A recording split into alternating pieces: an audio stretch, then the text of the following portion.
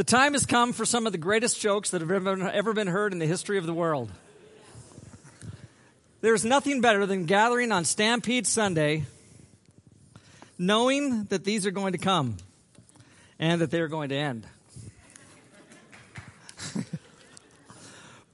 This one's very short and sweet. What sickness do cowboys get from riding wild horses? Bronchitis. Huh? A cowboy was going deer hunting. This is close to my heart here. His blonde wife, I don't know why they're always blondes, but anyway, his blonde wife said she was going with him, that they never did anything together. So they went. He put her in a stand by herself. Later in the morning, he heard her shoot. He went over to her stand, and she was pointing her rifle at a guy with a cowboy hat on. The guy was telling her, "Ma'am, you can have the deer you shot. I just want to take my saddle off of him." Brian, huh? Not bad? Yeah, it's beauty. Absolutely beautiful.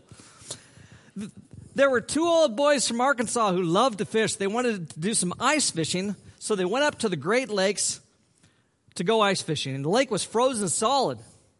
So they stopped just before they got to the lake at a little bait shop and got all their tackle, everything they needed. One of them said, "We're going to need a couple of ice picks." After they got their equipment off, they went to the lake. A couple of hours later, one of them comes back to the shop and he said, "We're going to need some more ice picks." He paid for the ice picks and he left. An hour later, he was back at the shop again. "We're going to need some more ice picks. All the ice picks you've got." The bait man couldn't stand any longer. "By the way," he asked, "how are you fellows doing?" "Not very well at all," the boy said. "We don't even have the stupid boat in the water yet."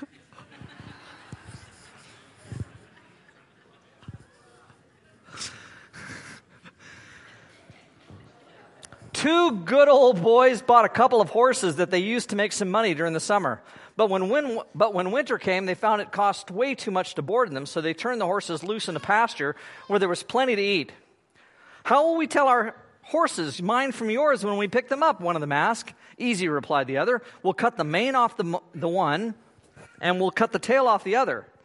And by spring, unfortunately, the mane and the tail had both grown back to normal length, and they didn't know whose horse was who, except the one of them said, "Now what are we going to do?" The other one said, "Well, you just take the black one, and I'll take the white one."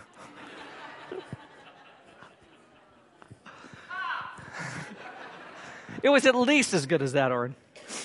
And then lastly, this is a religious one. The devout cowboy lost his favorite Bible while he was mending fences out on the range. 3 weeks later, a donkey walked up to him carrying the Bible in its mouth. The cowboy couldn't believe his eyes. He took the precious book out of the donkey's mouth, raised his eyes heavenward, and exclaimed, "It's a miracle." "Not really," said the donkey. "Your name's written inside the cover." Huh?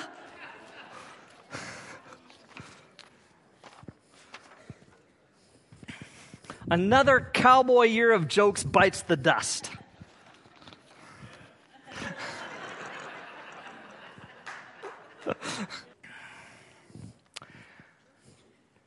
I told Robin I didn't know if I could do jokes this morning because there's something very serious on my heart today.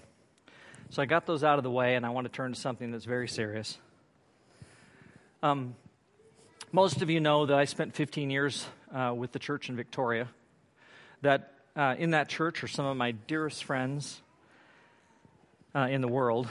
And one of the persons who has become a good friend just in the last little while is their preacher, Travis Hutchinson. I've been out several times to do things in Victoria, and I've had a chance to spend some time with Travis, and he and I have had lunch together several times and have enjoyed each other's company.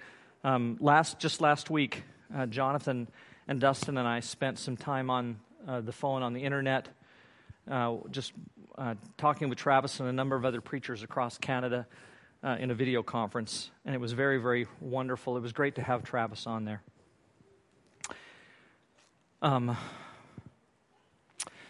Travis, I think it was just yesterday, backed over one of his children, and she didn't make it, a 2-year-old. And I can't imagine what the church in Victoria must be going through this morning as they're trying to worship the Lord. I can't imagine what Travis and his family are going through. I don't know if they're there this morning.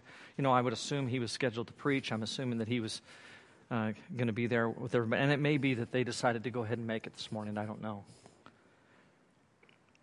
But they have to just be shattered. And so I want to pray for them. Let's pray, please.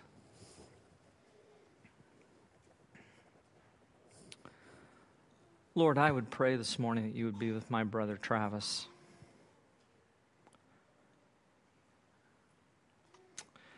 I'm guessing that this morning he just wishes that his life was over.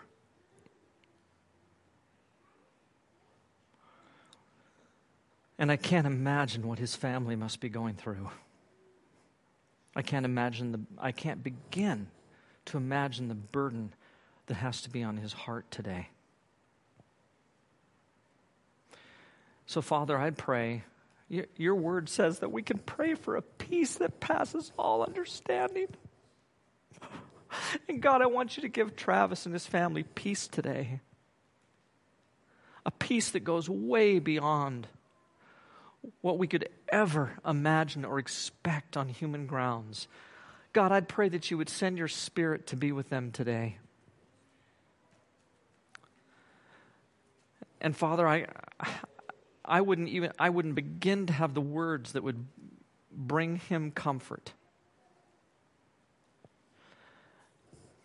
But God, you through your Spirit in the coming days, you can somehow bring to him a blessing that could not possibly come in any other way. And so, God, please bring him some semblance of your peace. Free his heart of guilt. Free his heart of the weight and the sense of responsibility.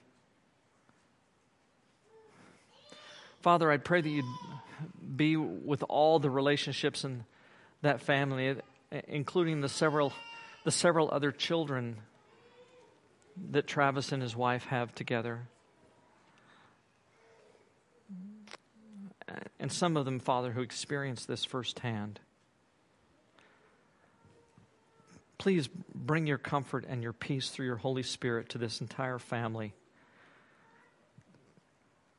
And Father, for the church in Victoria, as they rally around the Hutchinsons, and certainly as they gather for worship this morning, I would pray that their time will be filled with you.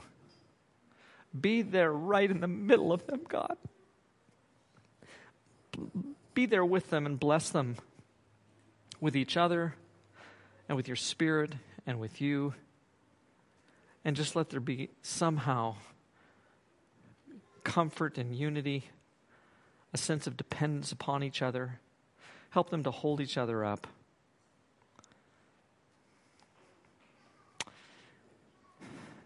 And help them, God, just to be so present and strong and encouraging and of blessing in whatever way it needs to come to the Hutchinson family. We pray these things this morning through Jesus. Amen. I just couldn't think of, like we were singing It Is Well With My Soul, and other, hymns this morning that were just talking about God's blessing on the hurting and those who, who have endured bitter things in life. And it will take time, but even for this family, there can be peace and comfort. I just can't imagine what they must be going through today.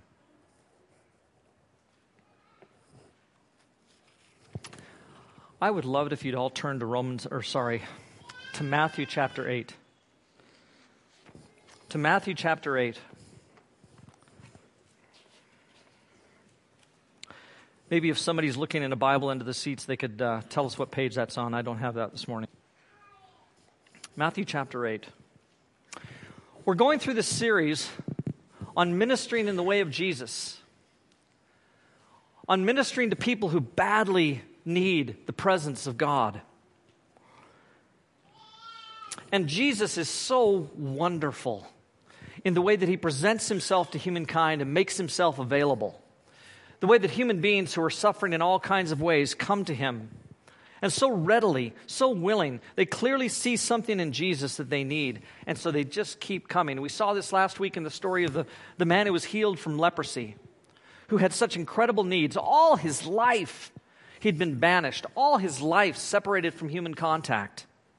It was just part of their society that they would push him absolutely away from them.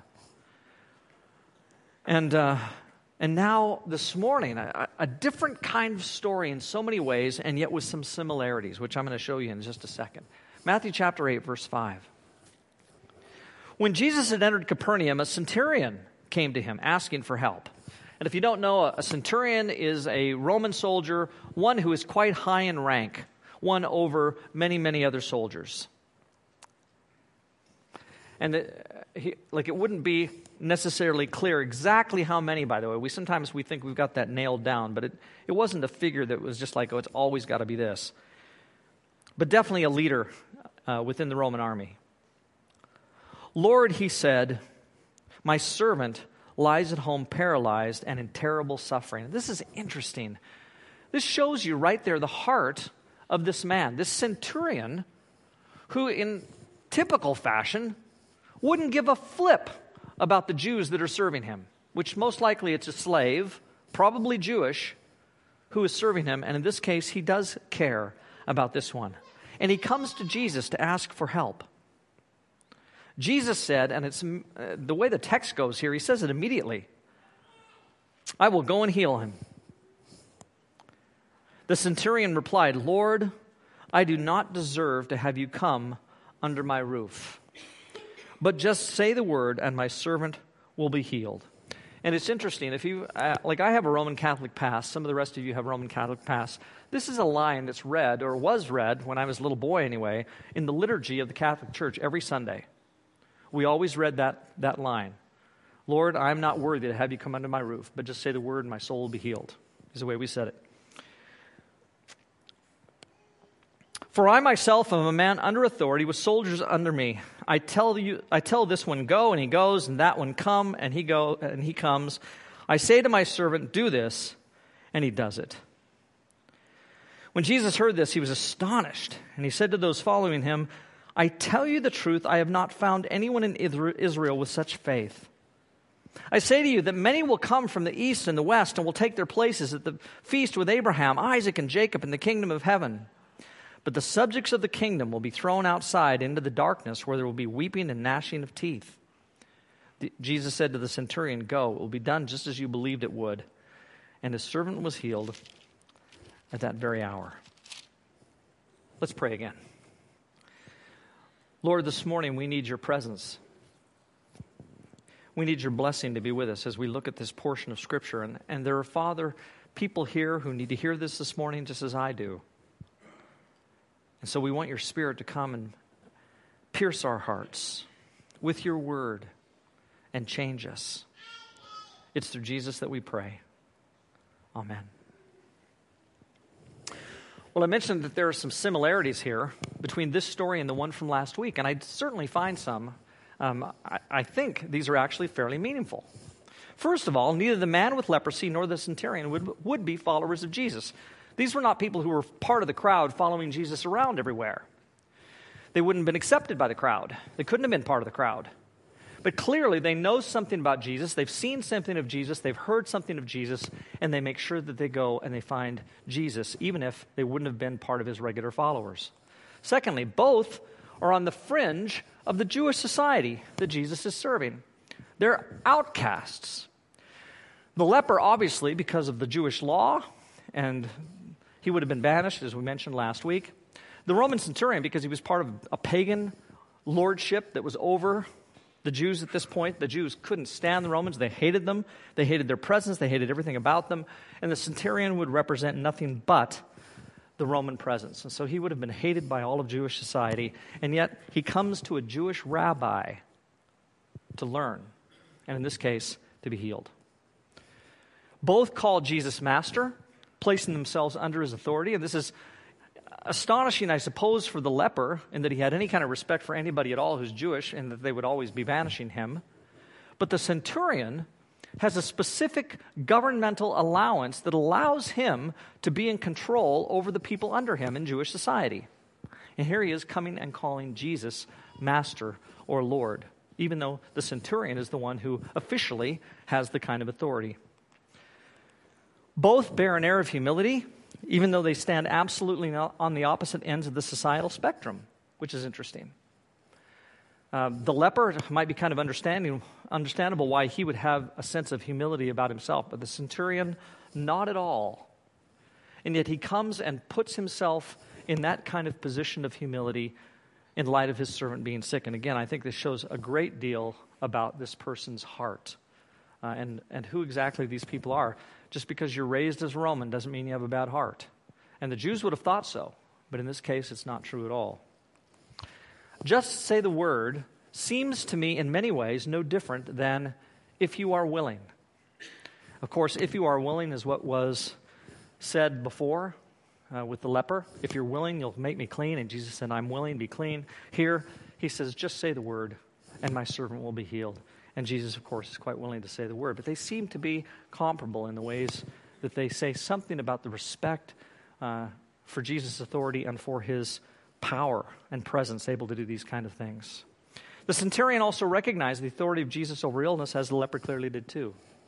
And so there is some sense of authority on Jesus' part, held by both. They recognize this, and this is not actually that unusual that a teacher would be respected in this way. They tended to, as I've mentioned before, there were a lot of spells that were cast in the ancient world. There was incantations being cast all the time. There was a lot of magic. And for someone like Jesus to have control or even a magical power that would allow him to influence illness wouldn't necessarily be a revolutionary thing as it would be for us. In both cases, the healings are virtually instantaneous. The leper, of course, is healed immediately. And in this case, it says that very hour, the servant of the centurion was healed. And then lastly here, just in terms of similarities, I'm sure that there's at least one more that I'll mention later, but you could probably come up with some others, is that here we go. In both cases, the healings are virtually instantaneous. Oh, I said that one. Sorry. There we go. I was right to begin with. Jesus is far more interested in the leper and the centurion than he is in the provisions of the law. Because Jesus would compromise the law by spending time with either one of these individuals. Certainly the leper, that would be a violation directly of the Mosaic law. But for him to spend that kind of time with an uncircumcised person and then be in good relationships with him, and especially one who is over Israel, all of that would have been against both Jewish and Mosaic law, which in many cases I realize are the same. But in this case, it would have been a violation for both.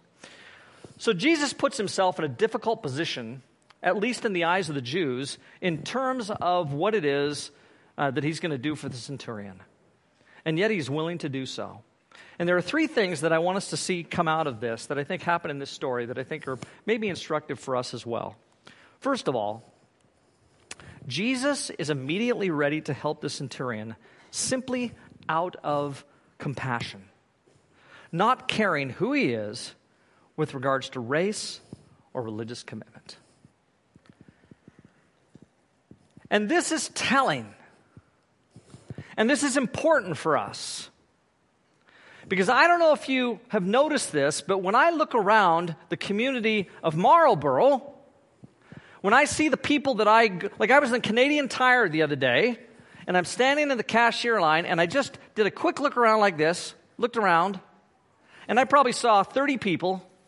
And of the 30 people that I looked at in Canadian Tire, I was the only white guy there. And if I go to Canadian Superstore, which is just across 36 from where I live in Rundle, and I look around at Canadian Superstore, chances are I'm going to be one of the very few white people in there. And the fact is that when I look around our auditorium right now, there are maybe a majority of white faces, but things are changing drastically in our culture. There are a lot more folks here that are not white than there used to be.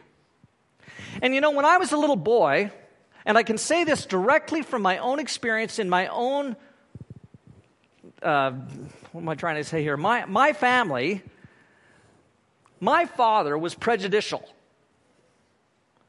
My father would say things about people from other races that were derogatory. I have to admit to you, there are times when I've wondered how my father would have responded to my own daughter. And that's a horrible kind of commentary to make. It's a terrible statement to make about someone that you love as much as I love my dad. But the fact is, it's true. And there are times in the history of the United States or in Canada when we have not been, even in the church, as gracious and loving toward those who are not white as we should be. Jonathan, I'm sure, could tell you stories about occasions when he was growing up in Abilene and even part of the church when he would have heard things that would have been derogatory. I can remember sitting in a Bible class with a Bible professor at ACU in 1979, and he told a joke that included a racial element. In a Bible class at ACU in 1979, not 1959, 1979. For those of you who don't know this, that wasn't all that long ago.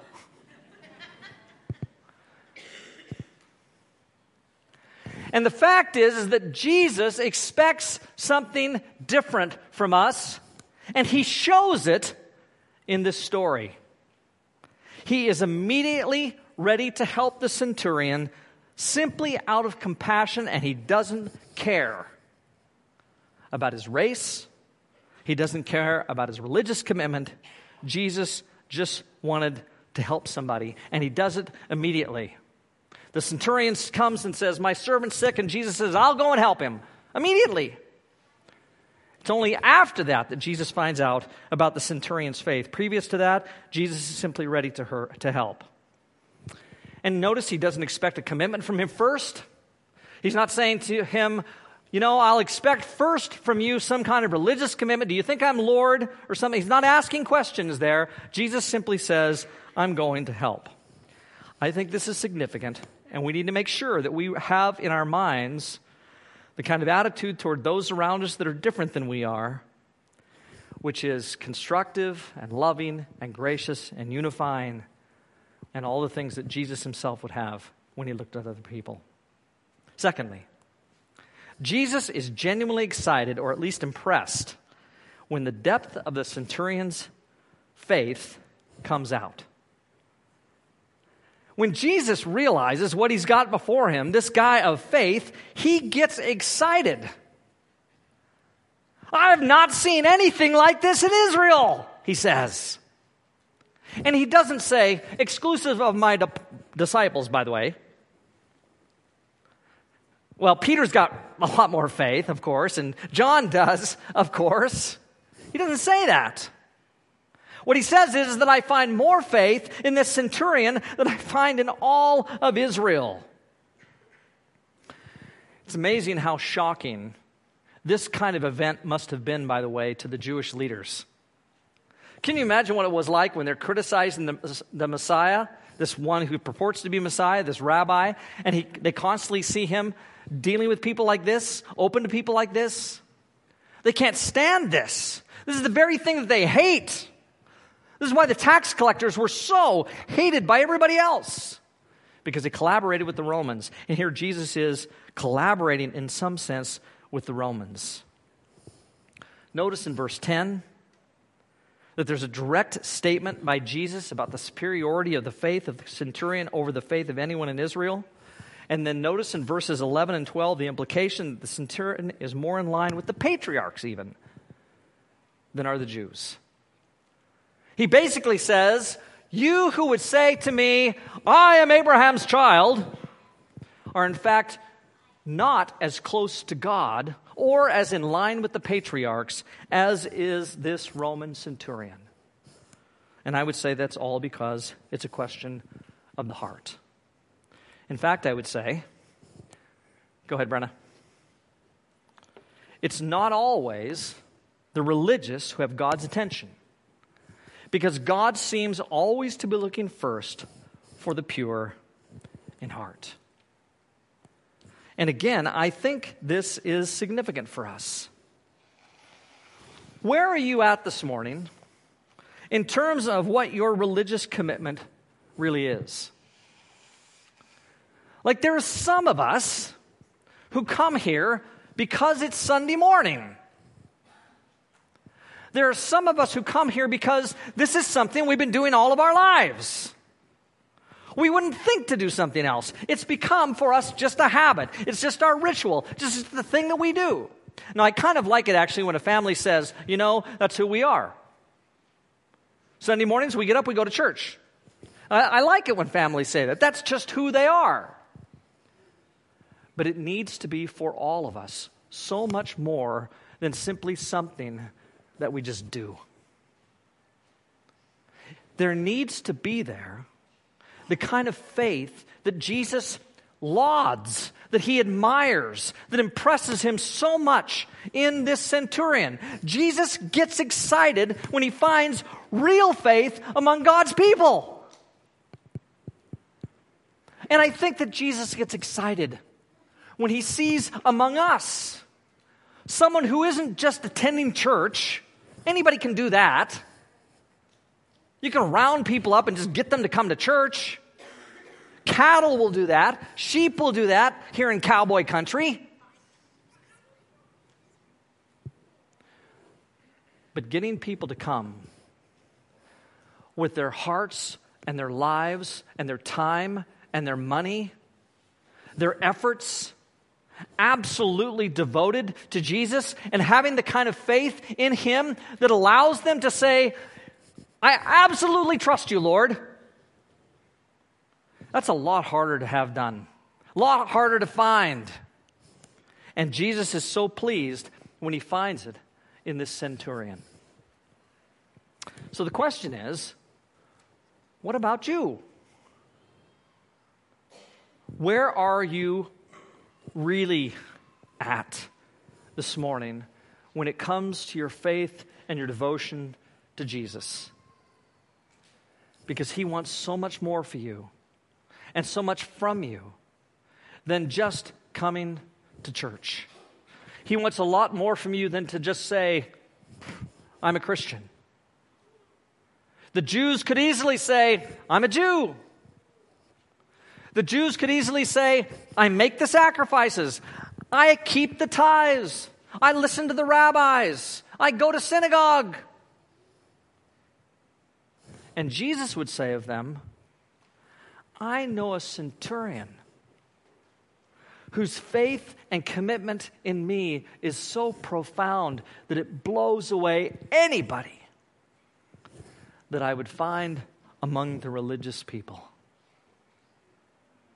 I pray this morning that we have something going on in our lives that's a lot more than just religion, but that there is a sincere faith and trust in Jesus, so that Jesus would come and say, these people, they've got the faith of a centurion. Let's pray. Lord Jesus, we thank you that you have compassion on everybody. We're grateful for the way that you intentionally were willing to listen and respond so quickly to a centurion who would have been hated by all of the Jews around you. We praise you for that this morning. We thank you for the compassion that you would have on the slave and that you were willing to heal him so quickly. God, help us to have compassion on those around us who are different. Help us to have compassion on those around us who don't share the faith that we share, and to minister to them in full assurance and faith in you. And then, Father, help us to have the kind of faith that this pagan held for you. Help us to have the kind of faith that allows our religious devotion to be so much more than just an exercise in keeping a ritualistic commitment. We pray that you'd melt our hearts. Help us to have complete trust in you, to give ourselves completely to your will in our world. We thank you for the centurion and his faith. Help us, Father, to share this kind of faith. We pray through Jesus.